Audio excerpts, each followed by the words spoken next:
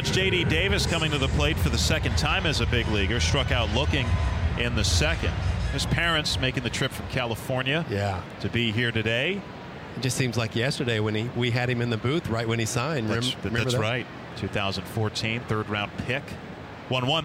Breaking ball, bounced softly left side, just out of reach of Donaldson. Backhanded by Goins. He can't get a handle on it, and that's going to be J.D. Davis's first big league hit. All right. Yep, it's going to be an infield hit. Once it got past Donaldson, it was going to be tough to get an out on that. So congratulations to J.D. Davis. That baseball will go out of play and into J.D. Davis's trophy collection. Now, another Astros podcast. And that's back-to-back strikeouts. Astros down to their final out. Derek Fisher will stand in.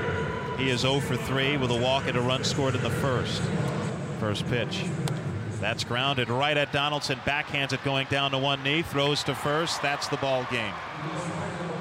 Toronto Blue Jays get a run in the top of the 10th, and they hold on to beat the Astros in extra innings.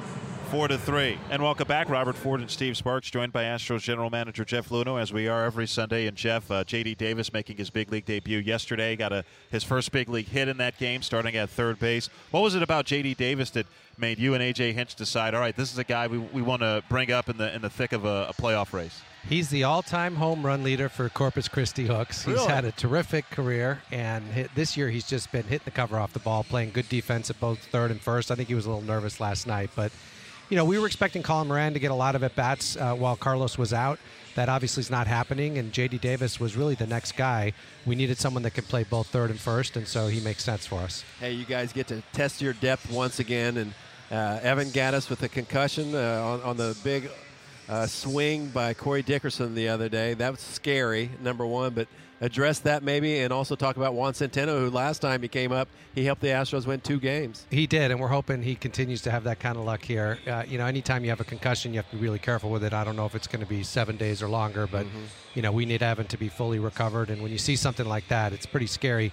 He didn't show any symptoms right away, but as the night went on and the next day, it was clear that we were going to have to put him on the DL. So Centeno's going to get an opportunity. He can throw guys out. He showed he can swing the bat when he was here, so hopefully we'll see more of that. Francisco Liriano acquired at the deadline by the Astros this past Monday, and he had been a starter most of his career and also with the Blue Jays, 18 starts with Toronto.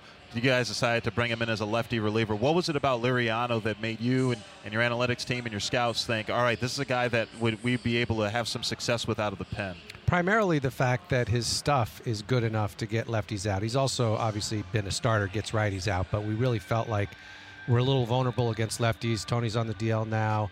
We've got some young guys that we've tested out, but we need someone with experience. He's been in the playoffs before. I know he's had a little jitters here the first couple nights in the transition, but I do believe we've got a lot of time to work him into that role, and he will help us in the postseason. Jeff, August is here now. Trade deadline come and gone. How feasible is it that you guys may make a move if it makes sense for you guys, and how hard are you trying right now? It continues to there's a lot of deal flow out there.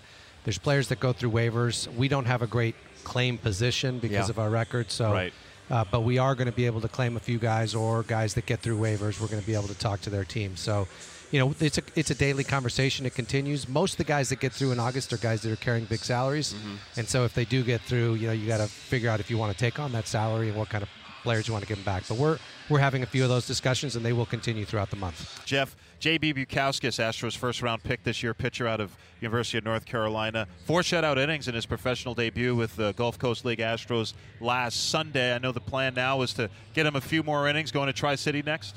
He is, and it was good to see. The stuff was great in Gulf Coast League. He's facing a lot of 17, 18, 19-year-olds, so we're going to put him with a peer group that's closer to his age. He's ready for that.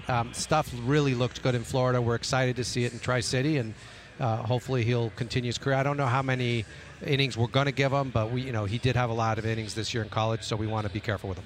Jeff, I noticed you signed Rico Noel, who's a speedster, was playing in the Atlantic League. He's in Corpus Christi right now. Is that a look toward maybe a playoff roster type of player who can go steal a base?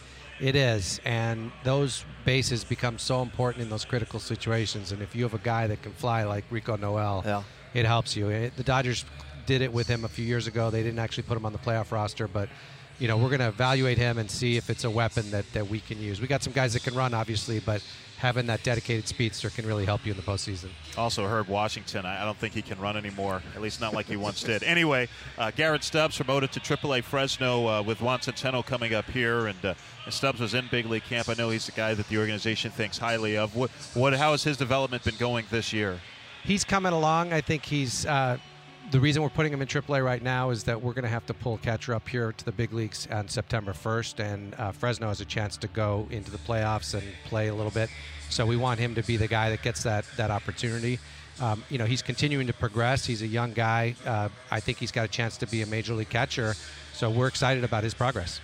Good junior college program, Seminole State in Oklahoma. You guys drafted 2 years ago in the 5th round, Abraham Toro Hernandez. And the talk back then, Jeff, you guys were thinking about maybe converting him to catcher. Is that still a plan? Because he's raking at the plate. He is. He's done some adjustments to his swing, and his production has gone way up, and we're excited about that. He plays a good third base, switch hitter.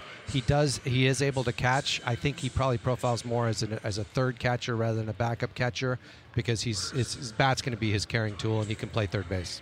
All right, Astros General Manager Jeff Luhnow, thanks for joining us as always. Thanks for having me on, guys. This has been a production. And whoever in this crowd wasn't standing before, well, they're getting to their feet now. Of the Houston Astros. This place is rocking right now. Radio Network.